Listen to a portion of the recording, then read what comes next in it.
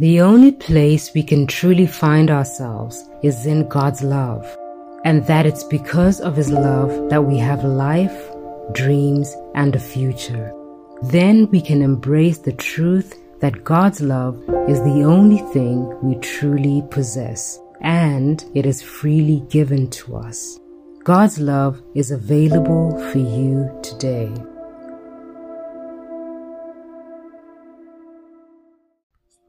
The only place we can truly find ourselves is in God's love, and that it's because of His love that we have life, dreams, and a future.